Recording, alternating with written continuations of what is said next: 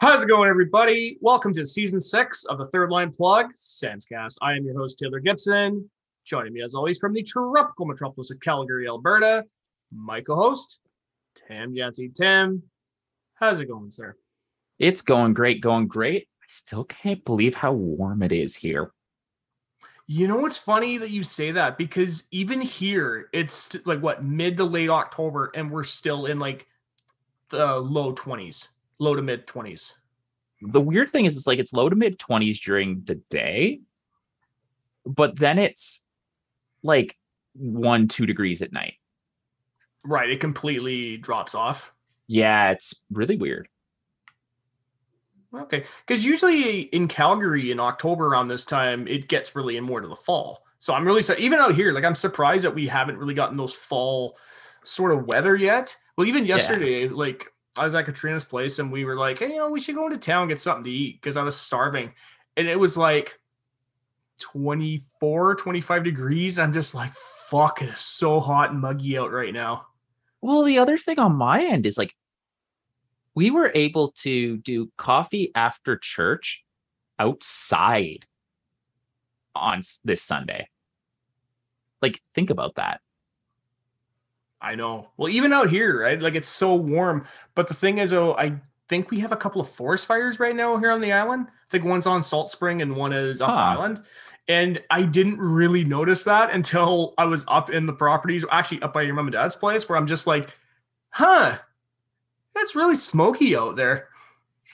It's not just Crofton this time. Very much so, Tim. Very much so.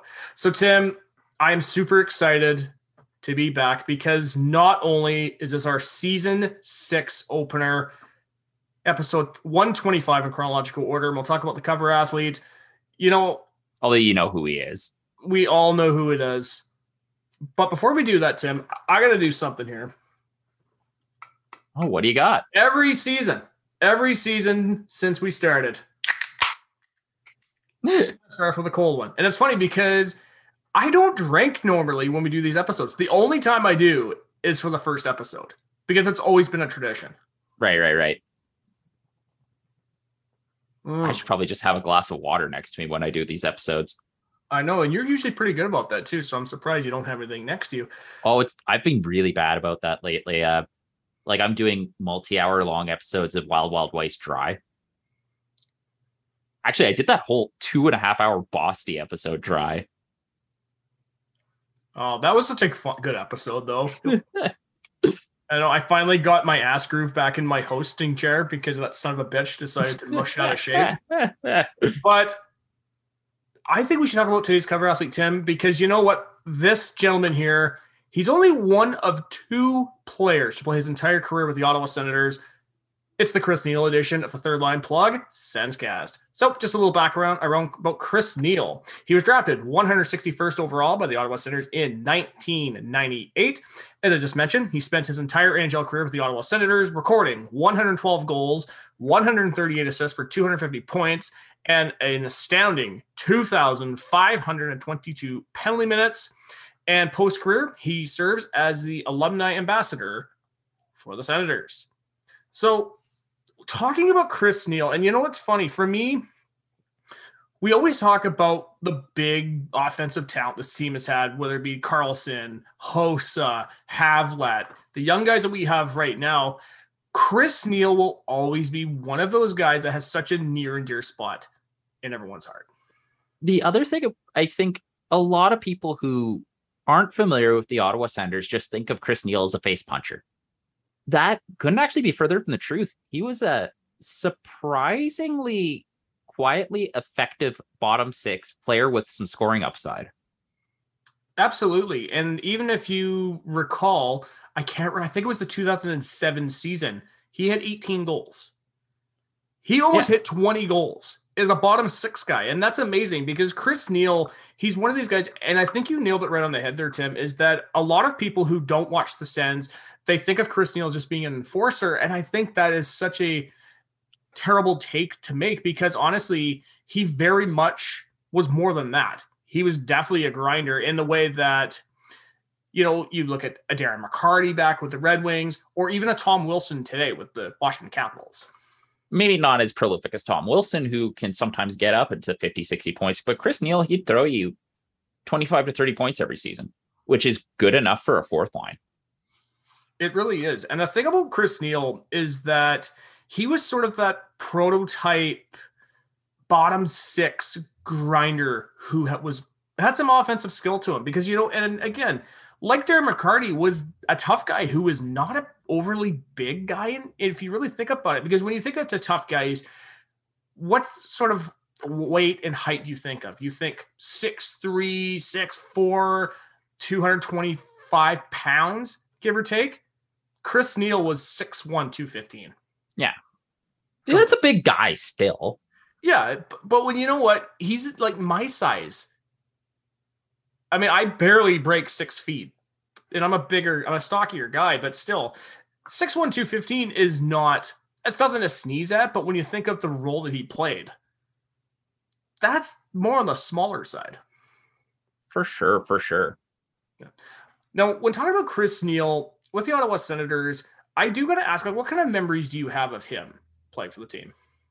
I guess like my biggest memories for Chris Neil was always how surprised I was. Like he would score some clutch goals. And I believe he scored, there was one goal where a game where I believe he had, I think it was a playoff game against Pittsburgh where he scored a power play goal and a penalty kill goal. I'm probably just making stuff up at this point, but that's kind of my memories. Like, oh wait, Chris Neil is actually kind of effective. Like he is effective. And then it's like, you start watching him and you always notice with Chris Neil that he was kind of, during his prime years, he was doing the little things right.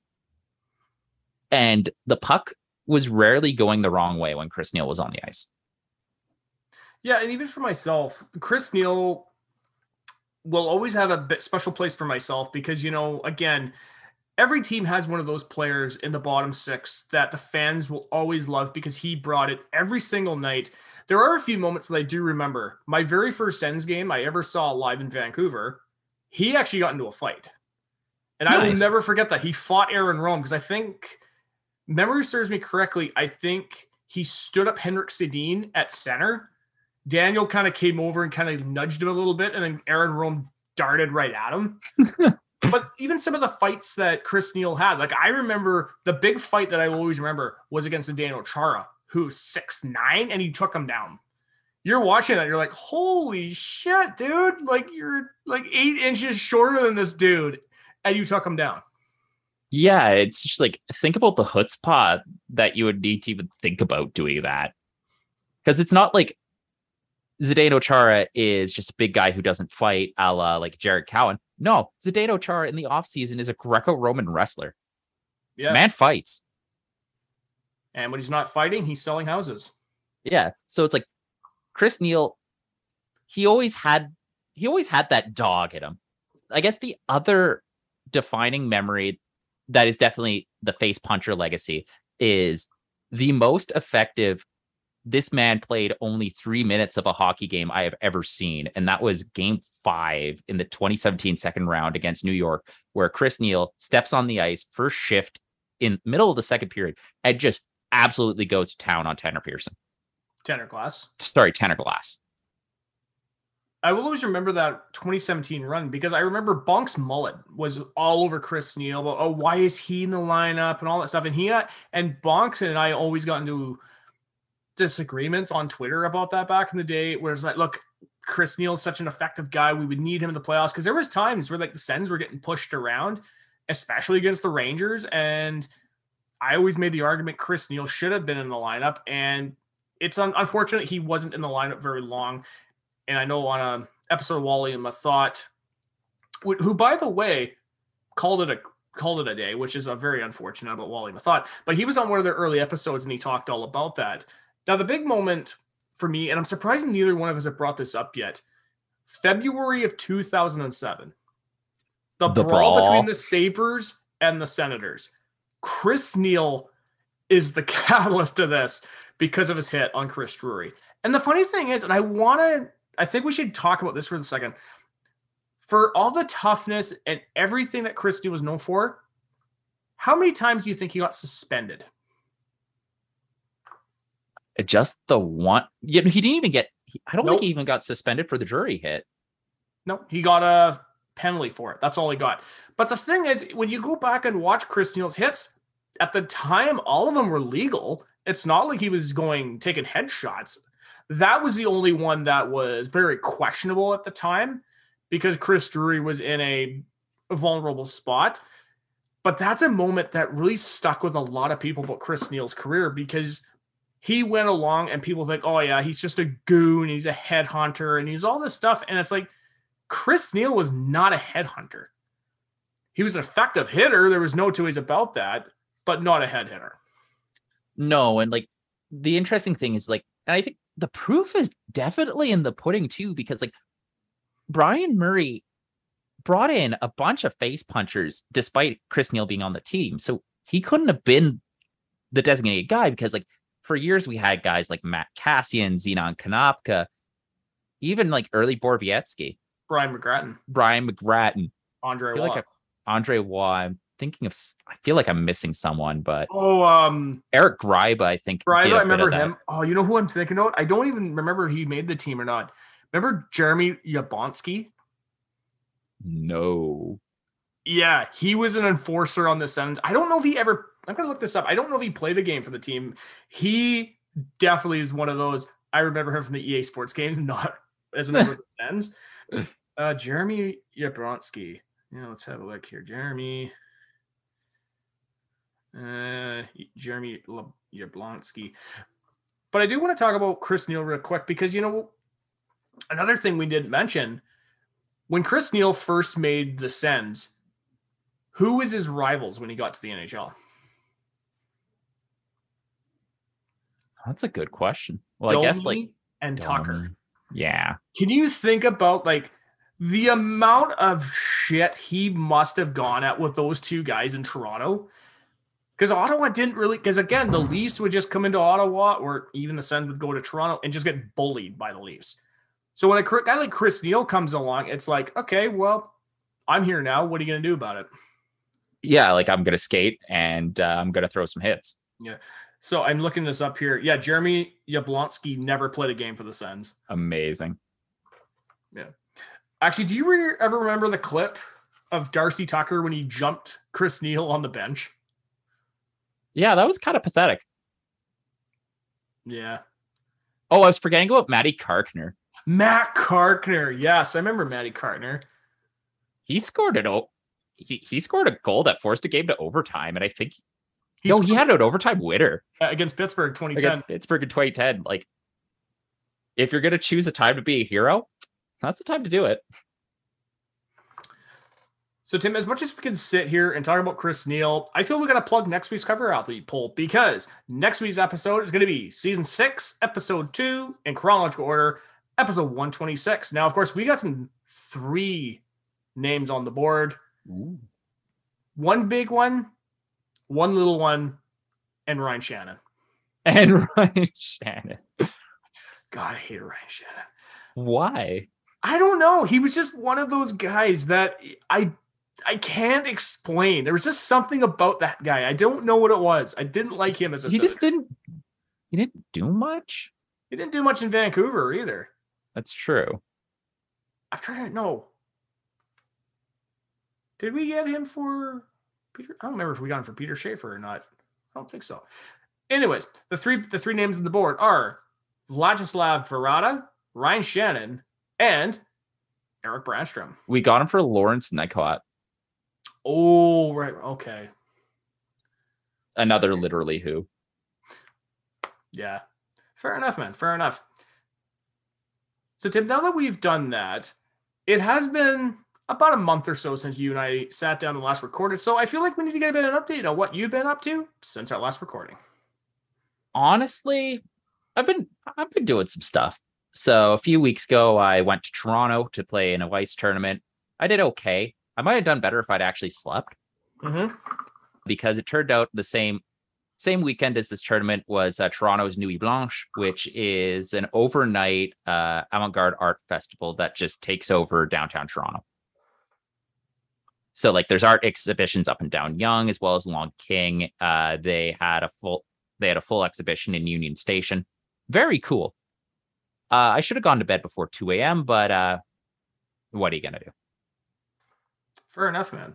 Now, also, including that, I understand you've been doing some wedding planning too. Yeah. So just the early phases of that takes a lot of time, even when you have a wedding planner. So the wedding planner is worth the money. Yeah. Well, I mean, you guys have been planning this wedding for years, though. I mean, active planning and passive planning are different things. True. I mean, in fairness, very different. I was going to say, I was just thinking about this right now. I mean, this whole run of Third Line Plug, you and Chelsea have been engaged this whole time. Yeah. But it's like getting to a point where it's like, okay, let's do it. And then the planning actually starts.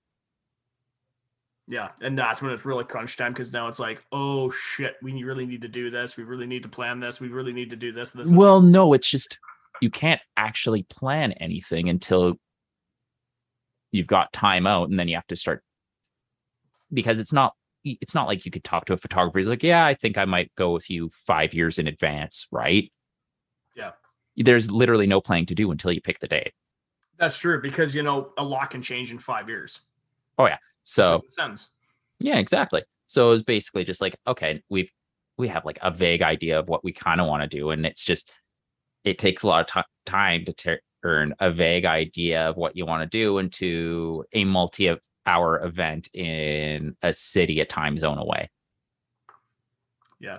Although I do have to give you credit, because you are not getting married in Calgary, so I don't have to get on an airplane to go to your wedding.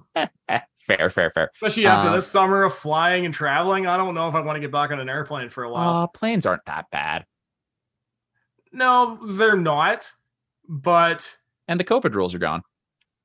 True. I mean, I think for me, it's just kind of that feeling of claustrophobia for when you're cooped up for several hours like that. It's like, ugh. I used to get that on planes, and then I realized it's like I have to pay for the extra legroom. You know what? My aunt did that for Katrina's our flight from Toronto to Vancouver when we came home this summer, because again, we flew over there, and you and I are about the same height. My knees like are right up against the freaking back of the other seat. And it's like, oh, brutal. At least for me, I had the leg room. Poor Katrina didn't. She's right in the middle. Oh no. I know, she was not happy about that. But what can you do, right? So I guess I can talk a little bit about what I've been up to since we last recorded. Now, in our last episode, one of the last episodes we recorded, Tim, I talked all about my summer, all the traveling I did and all the fun I did, and the fact I got COVID because of it. And I also went to Seattle this summer, so that was really cool. A big thing I didn't talk about on the last couple of episodes, I quit my job. Oh. So back in September 3rd, was my last official day at my job after 7 years. And it was just one of those things where I'd been thinking about it for a long time. It was one of those things where heading into the last school year, I was like, okay, because a lot of the work, I shouldn't say a lot of the work, all the fucking work that was supposed to be divided between two people got put on me. Right. So, and you and I talked about this off air. It was like, because it was like from September to December, I was tired. Went to the Christmas break, came out of Christmas break, went to spring break, and was completely burnt out. Yeah. And I remember just thinking, I says, I don't want to do this anymore. I really don't. And I honestly, if I had a backup plan, I would have quit my job in March. Right. But I says, you know what, dude? You've honestly done this for so long. You're almost to June. Go to June. If you still feel that way, do it then. Yeah. Got to June. I still felt the same way. I let my boss know right as the school year ended. And I says, look, I'm going to go to the UK for a couple of weeks. When I come back, I'm going to start looking for a new job. And I got back from my trip and he asked me, I was back 2 days, and he says, "Hey, are you still thinking of quitting your job?" And I was like, "Yes." I had no backup plan. The only backup plan I had was my old boss said he would bring me on short term. But again, that was like maybe a month of work I could have gotten out of it. But it was really cool of him to do that. So anyway, September 3rd, my last day. And from September 3rd to the 26th, I was unemployed. That was a tough time to go through. I went through anxiety. I thankfully didn't go through a ton of mental health stuff because of it. It was just the super anxiety of, oh, fuck, what am I going to do now? I don't have a backup plan. I don't have college education to fall on. Everything that you would have ever thought is like, oh, shit. It's more of a now what? And it was tough. And I will admit, Third Line Plug, editing those season preview shows was the one thing that kept me sane, because it was just like I had something that kept my mind going and kept me motivated while I looked for a new job, and I got hired a new job. So now I'm working for a construction company. I've been out there for almost a month now and been really enjoying it. That's good to hear. Yeah. So what do they have you doing? Just nailing stuff? Just basic labor stuff, like sweeping up, because what we're building a police station right now. Okay. There's no photos, obviously. They told me that on my first day. But yeah, so it's just like, sweeping up debris, helping the guys out with painting or pouring concrete or doing whatever. So I'm doing stuff like that. And it's been just a nice change. It really has been such a nice change. That's good to hear. That's good to hear. Yeah. Now, I feel that now that we've talked about what we've been up to, Tim, I think we should turn our attention to season 6 of Third Line Plug. I say this every year. It still feels weird. We are now in season 6. Again, I said this last year when we hit 5 seasons. I was like, oh my God, we've hit 5 seasons of this show. We've built a very small but very dedicated fan base to our show. We get people commenting on Twitter. Thank you, Adam. And I'm very appreciative of those people that reach out to us, who listen to our show, all that good stuff. Now, when talking about season 6, because of the traveling that I was doing and all the stuff you were doing, we really didn't get a chance to really talk about what we wanted to do for season 6. Yeah, that might be the weirder feeling. Yeah, because normally during the summer or even during the season itself, like we're always talking about, okay, for next season, what do you want to do? Should we do this, this, and this? For our 5th season, like we knew we wanted to bring on the one guest a month, some fun interviews, some of the stuff that we did for last season, and I thought it was great success. Coming into this year, like we didn't really have a plan of what we wanted to do because of everything, because we didn't really talk about it. But I'm sure as the season goes along, we're going to have some cool stuff we're going to be doing probably. Yeah, and we'll just have to, we'll cook some good stuff up. I like the guest interviews that we're doing last year. Sorry, the guest episodes we did last season, and those were always pretty fun. So maybe we'll try to do that again.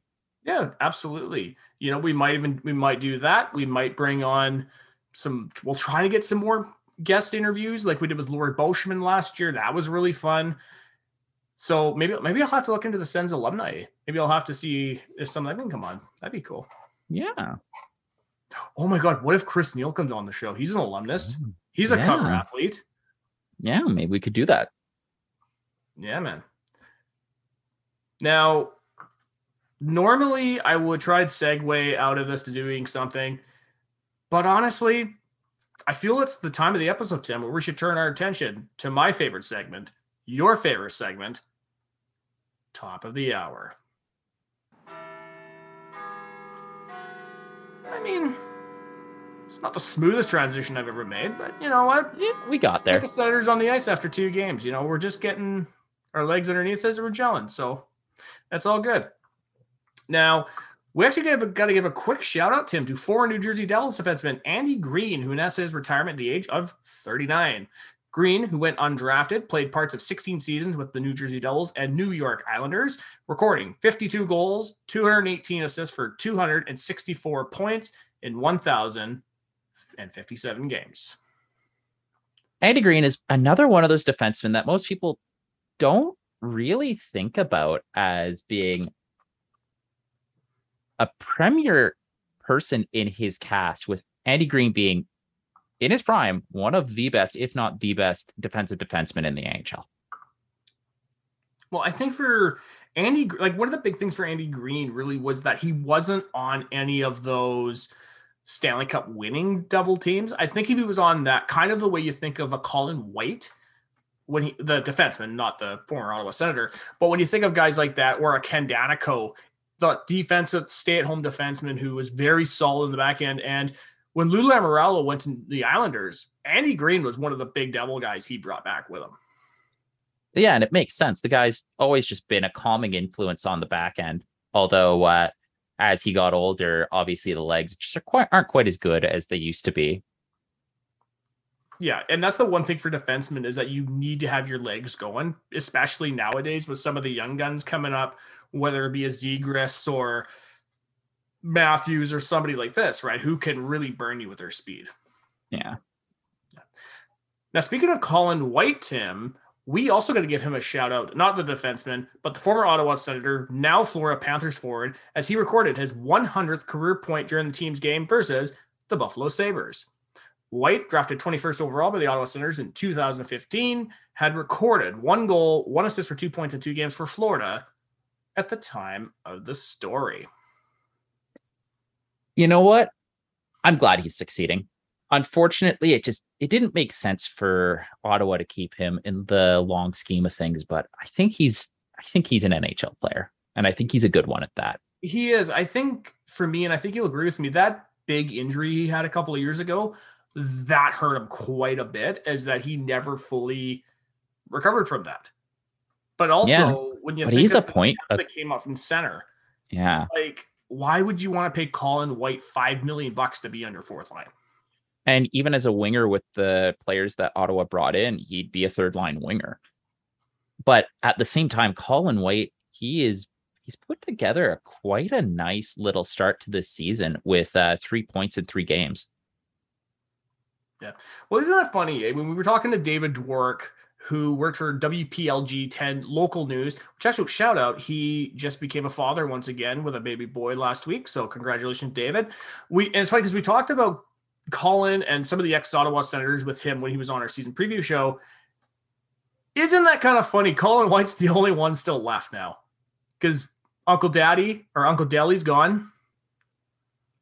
Tierney hit waivers. Just, they're all going away now. Did Michael Del Zotto just hit? Was he put on waiver wire? Or? Yes. Yeah. I had no idea why they brought in MDZ. I feel like that's a repeat of last season. Yeah. The only thing I can think of, Tim, is that it's because he's a real estate agent and Florida doesn't have any tax. Oh, but that makes sense for Michael Del Zotto. Yes. That doesn't make sense for the Florida Panthers. True. It's not like when LeBron went to the Lakers, at least he was in LA. Yeah, that's fair. There. Now, unfortunately, Tim, the big news story of last week, and we're going to turn our attention from the Florida Panthers to Florida's other NHL franchise, the Tampa Bay Lightning, because this was a big news story that broke last week, and there was a lot of people talking about it. The Tampa Bay Lightning defenseman Ian Cole was suspended by the team following a Twitter post alleging Cole of sexually abusing a woman when she was a minor. But then the NHL and NHLPA completed their investigation and they couldn't find any evidence of wrongdoing. And I don't know how hard they tried to contact this woman, but they weren't able to. So this is one of those situations where you would have to be a fool to comment on it. Yeah, but I think very early on, it was just another black mark for the NHL and hockey in general, especially after you heard about the news stories with Hockey Canada. And even in the last couple of years, we had Jake Virtanen, Evander Kane. But then again, like, that's the hard thing, though, is like, you have all these black eyes. Yeah.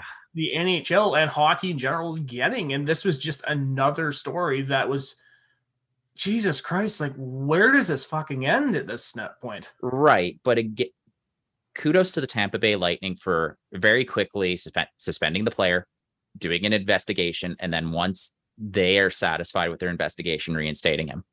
Mm-hmm. And I that think, was it's standard, but it was properly done. Yeah, which was more than what could be said with the Florida Panthers last year when Joel Quenneville was their head coach after the whole Kyle Beach stuff came out. Yeah, for sure. Yeah.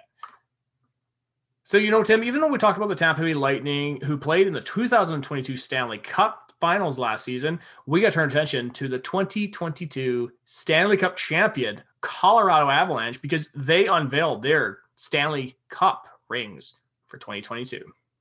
Those things are big pimpin' rings, eh? You know what? I don't know how you feel about this, Tim. That's low-key one of my favorite parts of the year when I see the Stanley Cup rings being unveiled.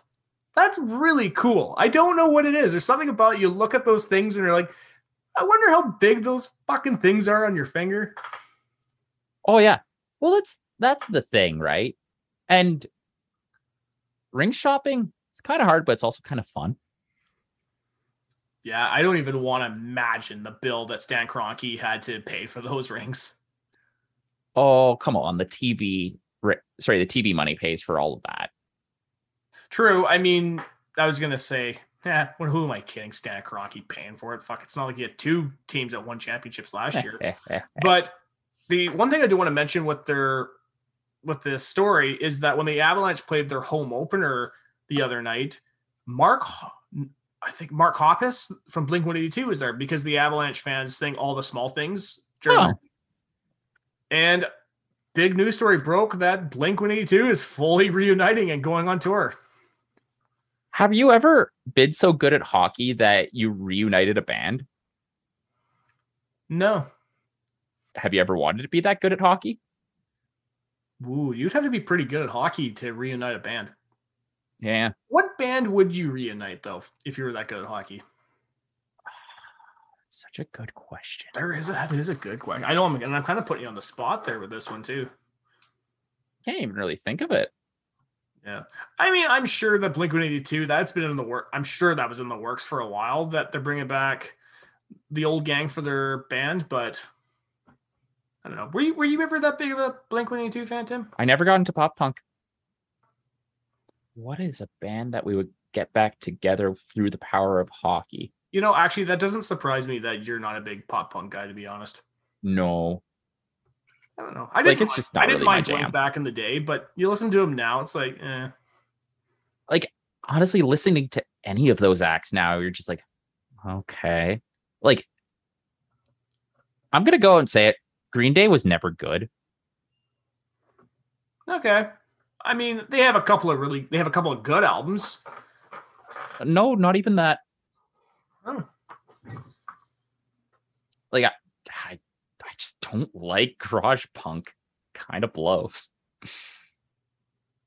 Well, would you consider Green Day to be that? I think they were more in the pop punk era. They were more like the snotty-nosed kids that came up. That's true.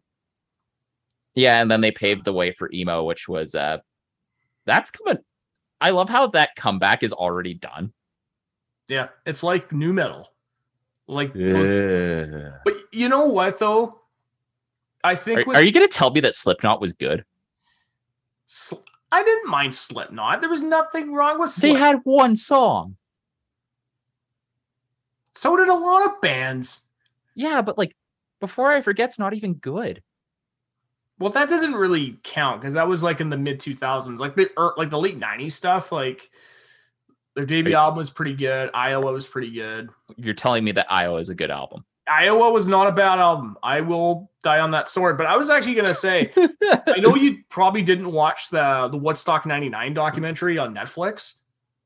That unironically brought new metal back in a big way for people because they're listening. Because Katrina and I watched that and we were just like, she's like, oh man, these people are crazy. And there's me sitting on the couch going, yeah, I love that fucking drum sound they're getting out of that tune.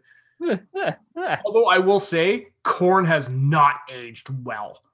Oh my God, Korn has not aged well. Ugh, Honestly, I never really got into Korn. that's fair. Actually, you know what really didn't age well was Linkin Park. Yes. Okay, I totally agree with you on this. I honestly feel Linkin Park is actually overrated. It's a teenager sound. Yeah, it was very much a sound of a band that found that new metal sound, and they just took everything angsty about that shit out of it, and all like the angst and anger and everything out of that, and they were just left with like this rah sort of shit. Well, it was weird. There's like they were trying to like they definitely overdrove the angst. Yeah. Although you can kind of see after what happened with Chester Bennington, I kind of believe that, but yeah, honestly, I think I'd sooner put in a Fall Out Boy CD than Linkin Park. I never liked Fall Out Boy. No, I didn't like emo in general, man. That was it's like I could not get into My Chemical Romance at all. There were a few good Fall Out Boy songs. Yeah. But yeah, Panic at the Disco. Actually, Panic at the Disco is weird because they're one song that I think everybody remembers. That I don't write sins, I write tragedy.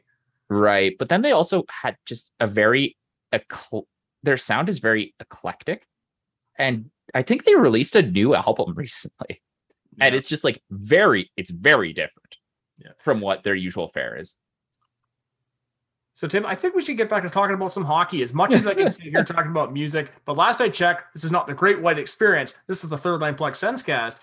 So let's go back and talk about hockey, Tim. The Carolina Hurricanes have established their own franchise Hall of Fame. Their first official class has yet to be announced. However, current head coach Rod Brind'Amour, Ron Francis, and Glenn Wesley were given automatic inductions.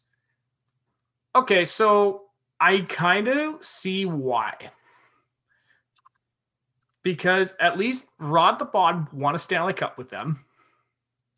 Ron Francis, I might be wrong, I think still holds all the franchise records for offensive numbers. Either him or Eric Stahl. It's got to be one of those two. Glenn Wesley, you know what?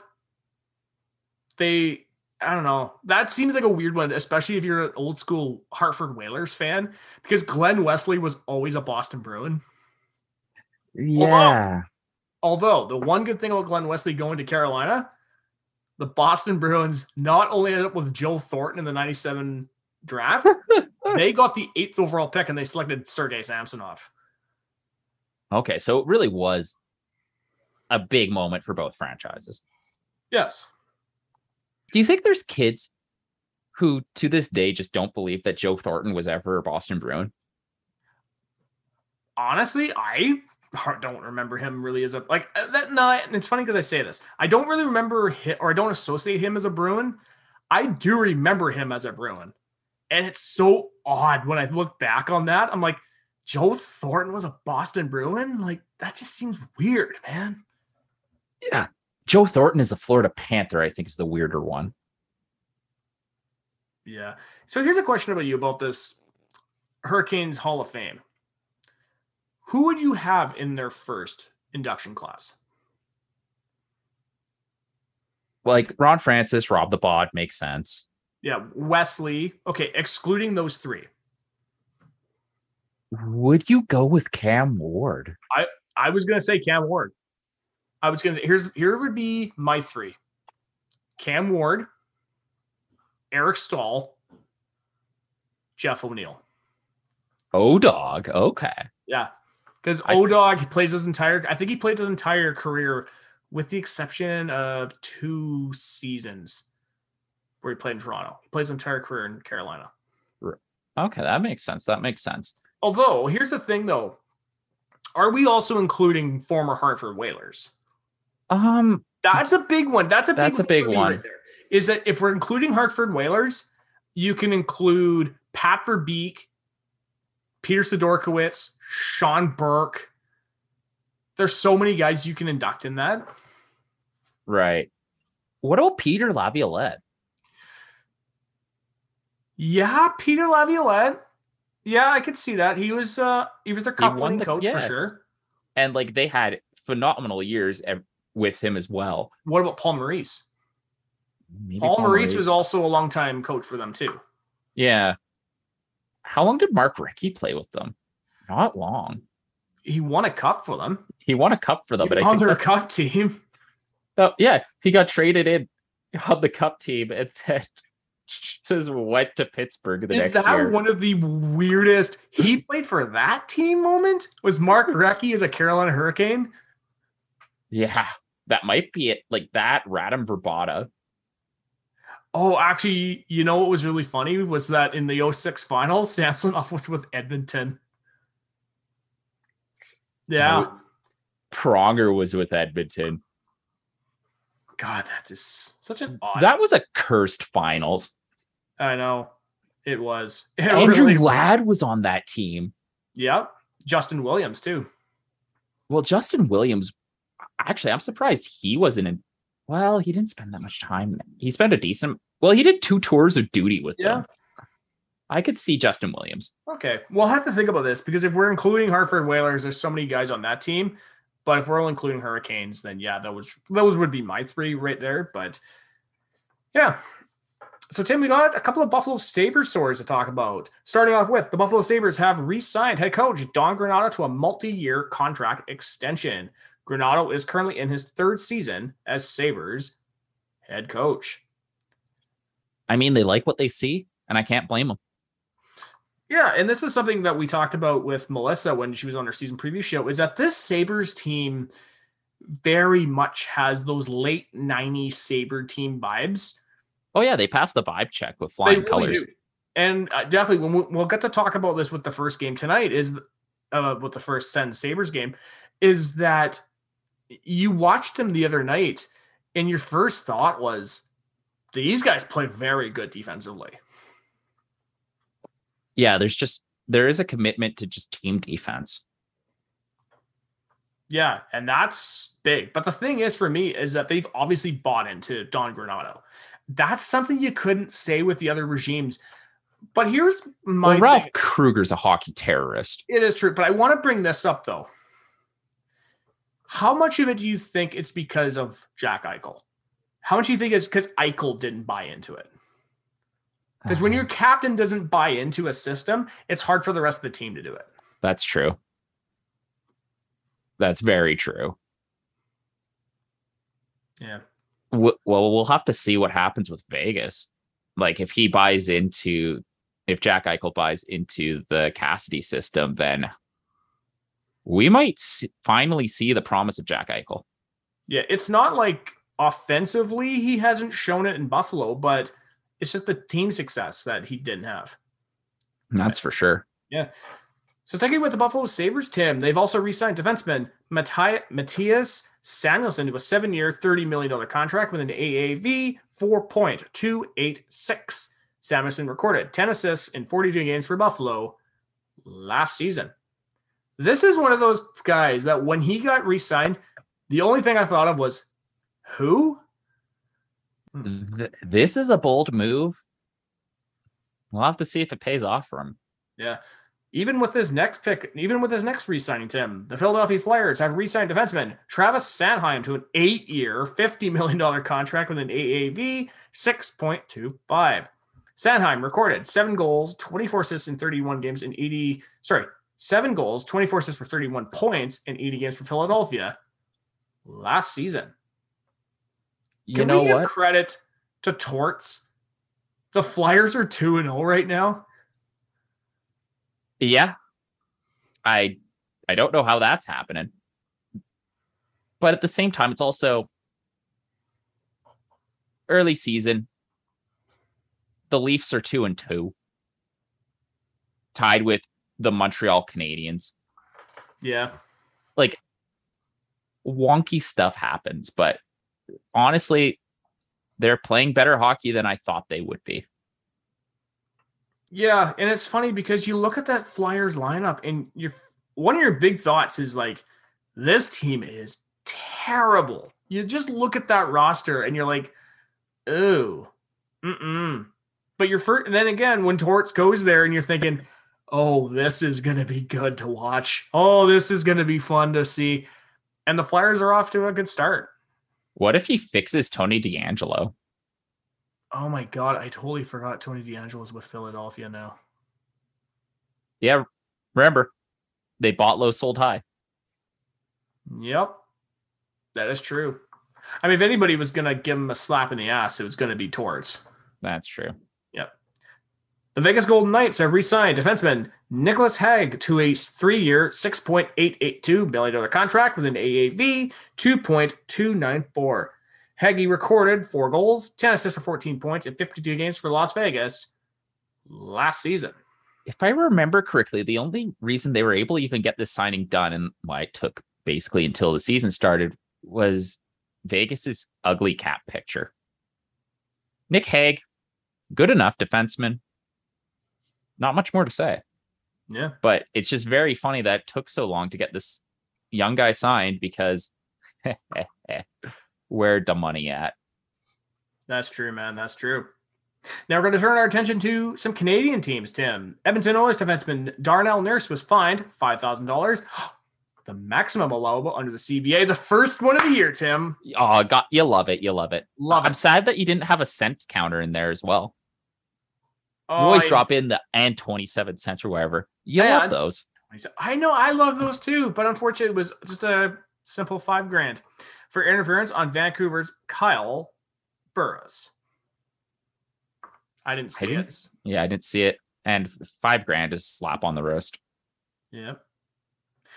Now we're going to close off top of the hour the way that we always do, Tim, by talking about the Ottawa Senators. The Ottawa Senators have signed Derek Brassard to a 1-year, $750,000 contract. Brassard, who's in his second tenure with the Senators, recorded 8 goals, 11 assists for 19 points in 46 games for Philadelphia and Edmonton last season. You know, and it's funny, when we signed Derek Brassard to a PTO, what was one of the things that Adam from the Zoobcast said? He says, wouldn't that be great if he made that club? Yeah. It's funny just how that Zibanejad trade has just come completely full circle. Because, like, think about it. Gustafson's gone. It become Cam Talbot. I forget, who did we take? And I think we took Shane Pinto with the second? I thought it was we got it first. What do we get with the first? I thought we took John Gruden with that pick, but I know it might be a trade. Let me look this up. Let me look this up right now. Because the Zibanejad trade tree could be a very funny thing. Oh my God, I totally forgot Derek Brassard was a Blue Jacket. Oh my God. Look at all of the teams that he played for. I'm just looking at his Wikipedia page. Ready? Okay, current team, Ottawa. Ready for this? Yeah. Columbus, New York Rangers, Pittsburgh, Florida, Colorado, New York Islanders, Arizona, Philadelphia, and Edmonton. Also, he was taken 6th overall in 2006 for the Blue Jackets. Huh. Is that 10 teams? I think so, man. I think so. It's incredible. Let's see here. I'm sorry. I'm just trying to find the... Oh, transactions 27. Oh. Let's see what we got here. Derek Brassard. Okay. Brassard traded the Ottawa Senators. Where on earth is his here it is. Pittsburgh trade, yeah? Okay, so it was a second in 2018. Jonathan Bergeron? Bergeron? Berggren? Oh, I don't know. I don't know who that is. Anyways. Yeah. Amazing. Yeah, man. Well, Tim, I guess that wraps up top of the hour for this week, which can mean only one thing. It's time to start talking about some games. Now, of course, we got 2 games on the schedule. We've got the Sens versus the Sabres and the first Battle of Ontario for 2022-2023 versus the Toronto Maple Leafs. But before we do that, let's hit the music. 1, 2, is this on? Yo, Jimmy, hit me with that Triple H. Yeah, you let the music keep playing, Mr. Dunn. Okay, Tim, let's kick off the 2022-2023 season by talking about the Sens versus the Sabres. This is a 4-1 Sabres victory. The lone Sens goal was scored by Brady Tkachuk. Sabre goals were scored by Victor Olofsson with 2, JJ Petkira, and Rasmus Dahlin. Honestly, we should take bets on how many names I get wrong this season. Oh no! Oh God, we'd so Don't bad. do it so to yourself. Bad. I know, but and I have it hyphenated too, and you think I would get it right, but that's okay. Shots were 36-34 for Ottawa. A somewhat even game overall. Both teams took turns outplaying the other through the first 2 periods. Meanwhile, they played an evenly played third period. However, Buffalo were able to score on their chances while burying the empty netter twice. I think the headline for this game, winning goaltender Craig Anderson, 36 shots against, 35 saves, .972 save percentage. Anton Forsberg, losing goalie, 2 goals against on 34 shots, .941. Yeah. This was a goalie duel. Forsberg played great. He was very, very good in this game. But you know what? Credit has to be given to the Buffalo Sabres. And I mentioned this earlier in this episode. They played a very good defensive hockey game. They did. They really did. And like the shot, as far as model generated points go, Ottawa and Buffalo were very, very close. This game easily could have gone either way. It could have. And I do want to talk about Tim Stützle here because he had 2 shots in this game. I'm a big believer. Had he buried either one of these chances, Ottawa would have won this game. That's a big one for me because there was 2 chances he had. He had one which he got stopped, and the other one he didn't even hit the net. Yeah. I think if he had buried either one or even both, we would have won this game. Well, the one that just Craig Anderson robbed him on was something else. Yeah. Now, when talking about the Senators, I mean, overall, the Senators look pretty confident. And that's such a weird thing when you think about, because for the last 4 or 5 years, we've had these dead weight players on this team. We don't have any of those anymore. And it's interesting to see what we can do with actual talent. The big thing for me that I really noticed, though, they need to work on making better passes, because the passes they were making would either get deflected or the guys weren't catching them at all. They were just like, would bounce off them, bounce off their sticks, and they wouldn't even catch it. It was just like, oof. Yeah, the other thing that I kind of noticed, and this is happening in both games, is I'm not sure if they're being coached to do it or it's just like the chemistry isn't there yet, but too much dump and chase for a team of this talent. Mm-hmm. And definitely when we get to the second game of this evening, we'll definitely talk a lot bit about that. Now, 2 players in particular I want to talk about, though. Brady Tkachuk, 1 goal on 5 shots. And I am going to highlight him for sure because he was one of many guys on this Sens team that had a very good game. Honestly, that top line of Stützle, Batherson, and Brady Tkachuk has looked pretty good. It has. The only problem for me, I know somebody on Twitter has already mentioned this too, is that Josh Norris is on the second line with DeBrincat. DeBrincat's not getting those passes. If he had Timmy Stu playing on the second line with him, I think he definitely would have been getting those passes because Josh is a shoot first kind of guy. Right. But the other thing is, and this is where some of that, there's going to be tinkering still left to be done, because in preseason, that Stützle, DeBrincat, Giroux line just wasn't really working either. Mm-hmm. Maybe you go Stützle, Batherson, DeBrincat, Tkachuk, Norris, Giroux. Maybe something like that lines up. Like, it's just kind of hard to think of how it lines up just based on what the players naturally do. But the other thing, though, is like the Norris, Giroux, DeBrincat line did very well in their matchups against the top 2 Buffalo lines. They actually kind of just ate the Skinner, Thompson, Olofsson, and Tuck, Middlestat, Quinn lines alive. No, I think for myself, if I had to set the lineup, here would be my lines. B&B line, first line. DeBrincat, Stützle, Giroux.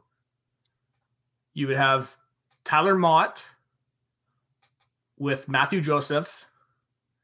And I'm blanking on the third liner right now. Shane Pinto, thank you. or even Pinto in the center, Joseph on the wing. Then you have Kelly, Mark Kastelik, and whoever the fuck you want on that fourth line. Honestly, we'll talk about it more in the next game, but Matt Kastelik is quietly starting to put together a very solid fourth line career. The puck just has a hobbit. You thought last year with this guy was that, and he was one of the guys we talked about, him and Parker Kelly we mentioned, and even with some of those fourth liners. Now, when talking about the big acquisitions the Senators made, I do want to highlight Alex DeBrincat because he had 7 shots in this one. He's going to bury one of these chances he gets because, man, was he impressive in this game. The poor guy's just kind of snake bitten. Yeah, I get It'll it. come. First game of the season. Okay, that's fine. You know, you had some, like Giroux definitely had some rust on him. There was no two ways about that. DeBrincat looked very good. Yeah, so it's like, this is a game that I think the Ottawa Senators can feel pretty good about. They just ran it. If the opposing goalie is putting up a .97, you're just not going to win. Yeah. No, definitely. I mean, Craig Anderson had a great game in this one.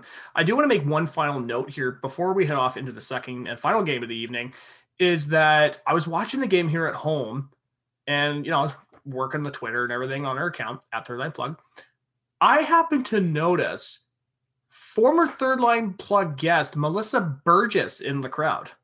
Oh, that's neat. I saw her on TV and I was like, that must, no, I can't be Melissa. So I tweeted her. It turned out it was her. Oh, that's awesome.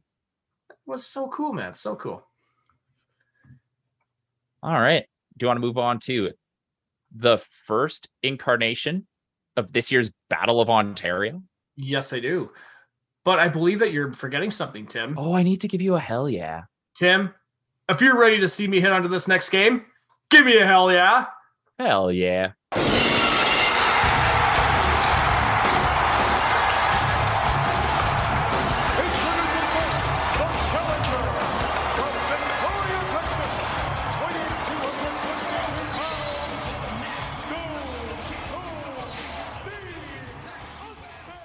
Now we return our attention to the first Battle of Ontario of the season. Sens versus Leafs. This is a 3-2 Leafs victory. Sens goals were scored by Shane Pinto and Claude Giroux. Leafs goals were scored by David Kempf, William Nylander, and Justin Hall. Shots were 32-28 for Toronto. A somewhat even game overall. Toronto started off controlling the play with their puck control. Ottawa were able to make some plays, scoring twice, however, were not enough as the Leafs scored twice in the third period to secure the W. Now, this was a game that at first I watched it and I was like, it's okay. But the more I think about it, I do have to kind of agree with the tweet that you put out because the Leafs top players came out, the Sens top players that came out. It was a very evenly matched game. Yeah, and it was just fun to watch because both teams, when they're putting on the Jets, it was sustained periods of just absolute dominance. At one point, the Stützle line had the Matthews line hemmed in for over 2 minutes. And that's something I just did not imagine I would see this season. No, definitely not. And I will talk about the Leafs here and what my thoughts on how they played. I do want to talk about the Sens because I can't say they were completely awful because they played a very good game. However, they had a number of chances where they failed to clear the puck, which killed them. But I think that bad penalty by Parker Kelly near the end of the game really did cost them. Well, that allowed the Nylander goal. Yeah. And it's unfortunate because I actually thought Parker Kelly played a pretty decent game. But yeah, it was like, sure, they didn't get a whole ton of scoring chances, but like whenever they were on the ice, the game just came to a standstill. And the puck just kind of started going up the other end, which is what you kind of wanted to see. Yeah. Now, when talking about Toronto in this one, and you definitely can tell how different both the Sens and the Leafs are constructed because this was a classic Toronto game. And I'll explain why. One thing I've always noticed over the last several years, especially when they get into the playoffs, they don't run on effort. They run on talent. Now, that's not normally that could be a good thing at times. But the problem is when you're playing teams that are constructed like the Sens that run on energy as well as their talent, you're going to get buried. You saw it against Tampa Bay last year in the playoffs. Fuck, you saw it against every other team they've played in the playoffs the last several years. But I watched the Leafs and I get where like the casual fan could watch the Leafs and be like, okay, this is fun to watch. I can kind of see that because they're very pretty to watch. They play very pretty. They don't play tough for the most part. And yeah, they were just trying way too hard to make those pretty plays. And even the Sens are looking at them like, really? Yeah, but at the same time, it was like, it felt like this game, it was very weird in that it felt like Toronto was almost a one-line team with the Bunting, Matthews, Marner line had a very, very, very good game. Yeah, they looked like they were just kind of floating. They didn't even look and like Brody and Riley played a really good game. And then the Tavares line was frankly a disaster. Yep. Like Willie Nylander, he got his goal on the power play. Like when he was separated from Tavares and Malgin, you saw how dangerous William Nylander is. Like that Tavares, like hopefully it's just Tavares has rust, or that's going to be a problem spot for the Maple Leafs going forward. One thing I really liked about the Senators, man, Sanderson's going to be good. I have him in my notes. 1 assist and 1 shot. He doesn't even look like he's 18 years old playing the puck. He's so poised. Even in the I didn't watch a single game of the preseason, and that was the big thing that I saw on Twitter with a lot of people was how dominant Jake Sanderson looked as an 18-year-old kid. Oh, yeah. And what was insane was all of his matchups were good. He even managed to keep the Matthews line down. Yeah, and Matthews himself had like 8 shots or something? Yeah, it was insane. But when Sanderson matched up against the Matthews line, it just got quiet, and it was bizarre. And like honestly, Travis Hamonic didn't look too bad either. No, but I think he's getting dragged around by this kid phenom. Yeah, but you know what though? If he could be just that solid calming influence on the back end, then good on Travis Hamonic, though. Yeah. He finds that role, right? Now, the 2 players I do want to talk about, I do want to start off with Shane Pinto. 1 goal on 3 shots.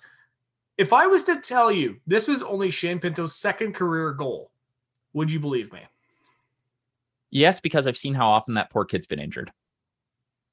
But man, that was a goal scorer's goal. I know. He looked good in that game. He looked very poised. Didn't even look like he'd been injured less than a year ago. Yeah. And him and Tyler Mott were Tyler Mott and Josh Norris were everything you needed from penalty killers, other than that failed clear by Norris. Yeah. I mean, it kind of is what it is. Now, actually, start talking about defensemen.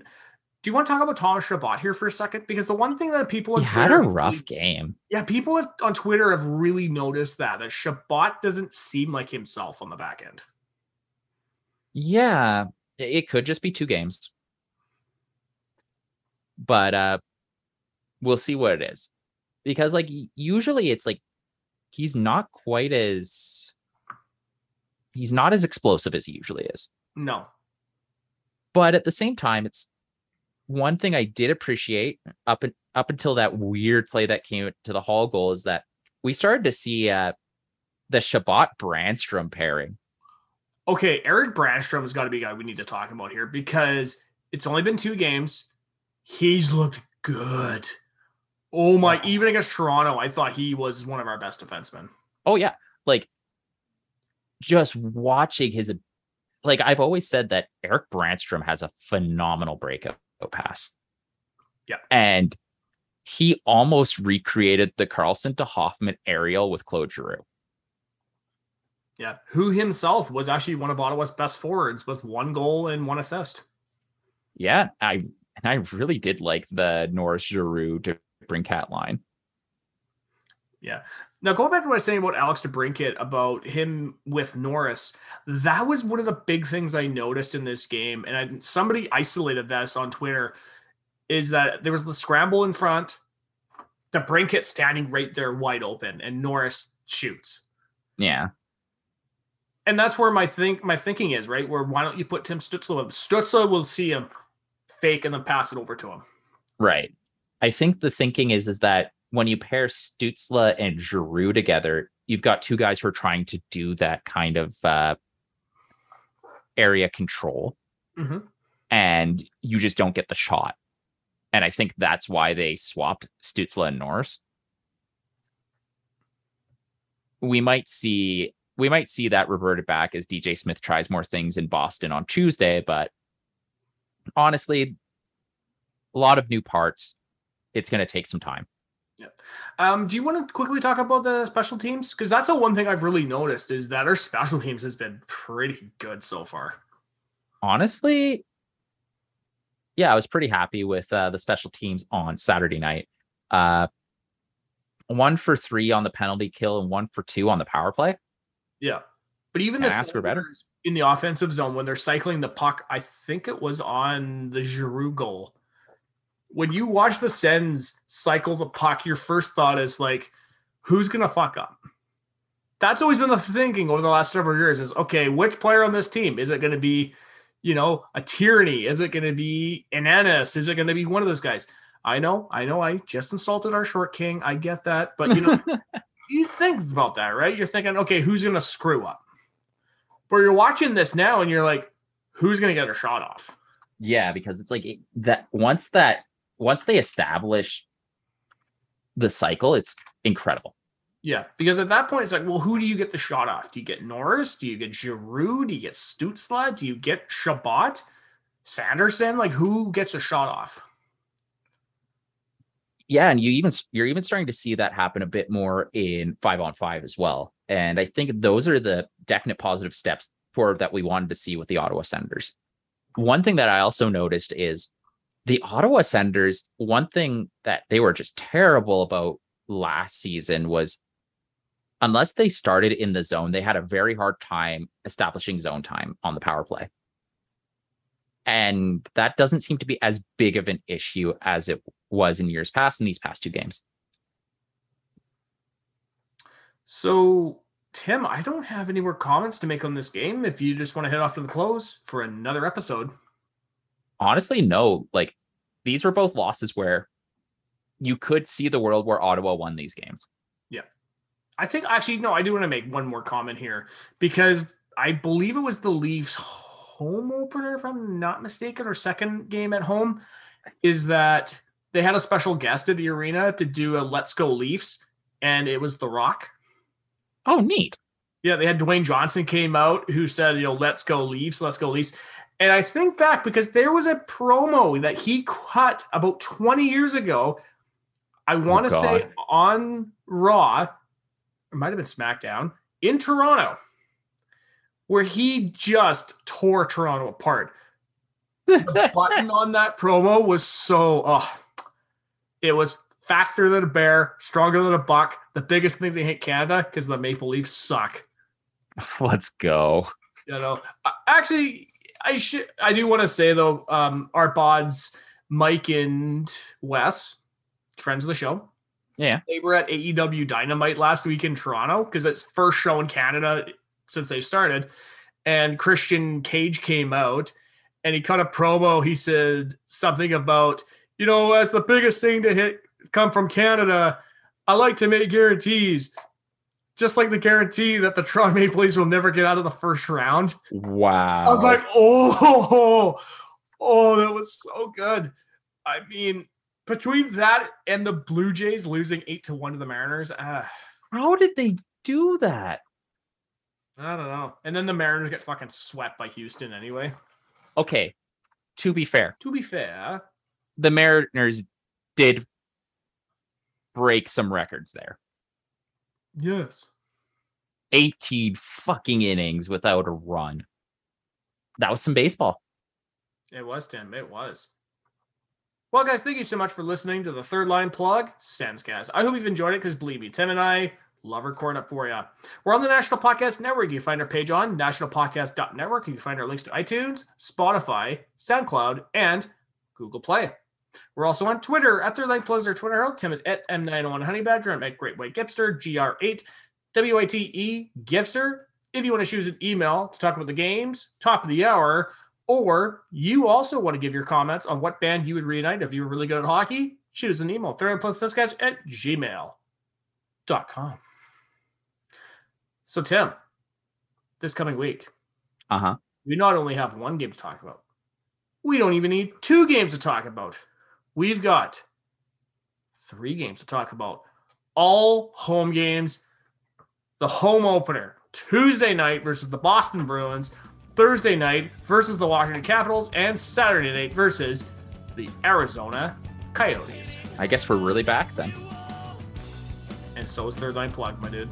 Hell yeah. Until next week, guys. I am your host, Taylor Gibson. And this has been Tim Jensen. Go Sens, guys. Woo!